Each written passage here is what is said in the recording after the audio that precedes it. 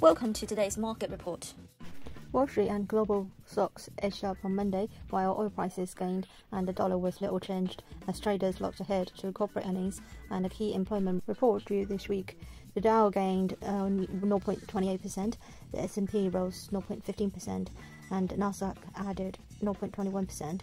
Apple and Amazon both report on Thursday, while other well-known names whose results due include Caterpillar, Starbucks, and Advanced Micro Devices. European shares gained modestly after Eurozone inflation fell further in July, seeing that most measures of underlying price growth also eased. Markets took this as a comforting sign for the ECB as it considers ending a brutal string of interest rate hikes. The Pan-European Stock 600 index rose by 0.12%, a second consecutive monthly gain. MSCI's gauge of stocks across the globe gained 0.15%. The modest gains came despite China's manufacturing activity falling for a fourth straight month in July as demand remained weak at home and abroad. Official service showed on Monday.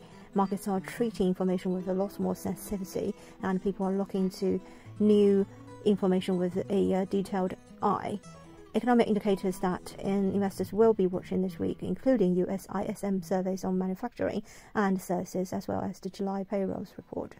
Data out this week should remain superficially consistent with the soft landing narrative, but the potential return to upside surprises to job growth would raise questions about whether slowing inflation can coexist with tighter labour markets. The Bank of England is widely expected to raise rates by at least a quarter point.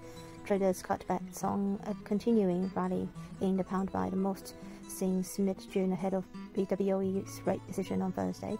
Sterling has surged 24% from a record low of 103.30 to 131.40 in mid-July. This is today's market report. Thanks for listening. We'll see you next time.